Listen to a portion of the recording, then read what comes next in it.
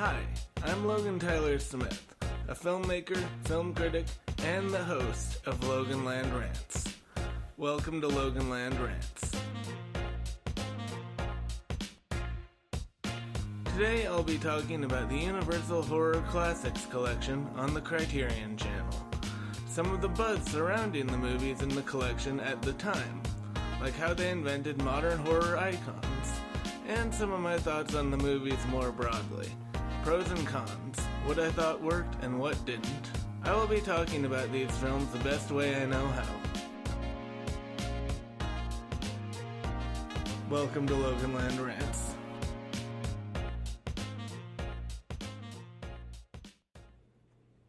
So the Universal Horror Classics collection on the Criterion Channel. What does that mean?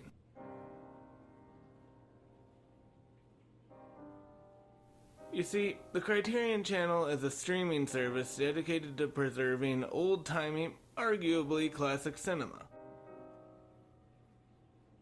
The Criterion Channel is not sponsoring this video, but I am what you call a stan of the channel. I truly agree with their mission to preserve classic cinema as much as possible, even if they are a corporation whose sole purpose is, of course, to make money. But enough politics. Let's talk about the collections themselves.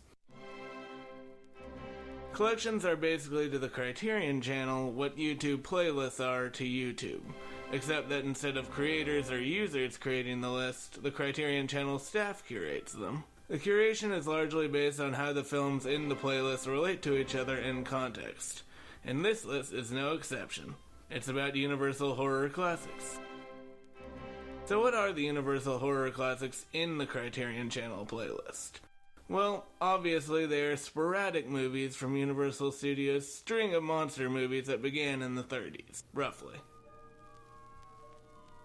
In the Criterion Channel's collection, we have obvious classics that are well recognized, like Dracula, both English and Spanish language versions released at the exact same time, Frankenstein, The Invisible Man, and The Wolf Man, but we also have arguably lesser-known films from this period, like The Black Cat, Creature from the Black Lagoon, and an Edgar Allan Poe adaptation of The Raven.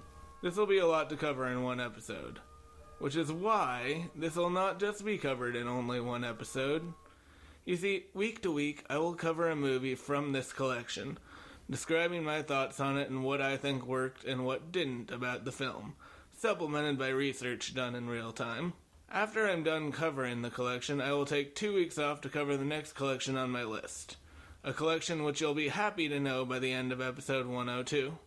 Obviously, if any of this sounds remotely interesting to you, feel free to like, pledge, comment, or subscribe to the channel, Patreon, or buy me a coffee.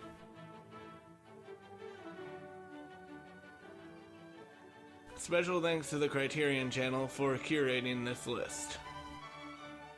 Here's what else you need to know today in showbiz.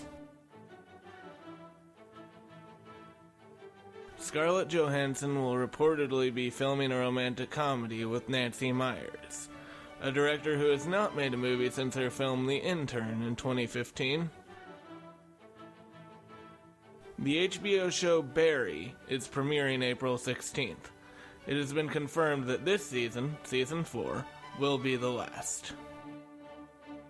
And lastly, Jon Bernthal is returning as the Punisher for the upcoming series Daredevil Born Again.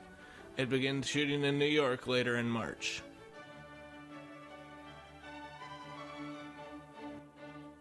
Today's episode was mixed in Audacity, edited in Adobe Premiere Rush, and engineered by the host, with original music from Bensound, Mozart, and Beethoven, all remastered by the host.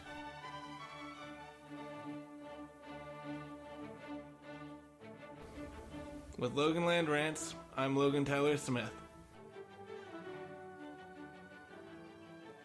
See you next time.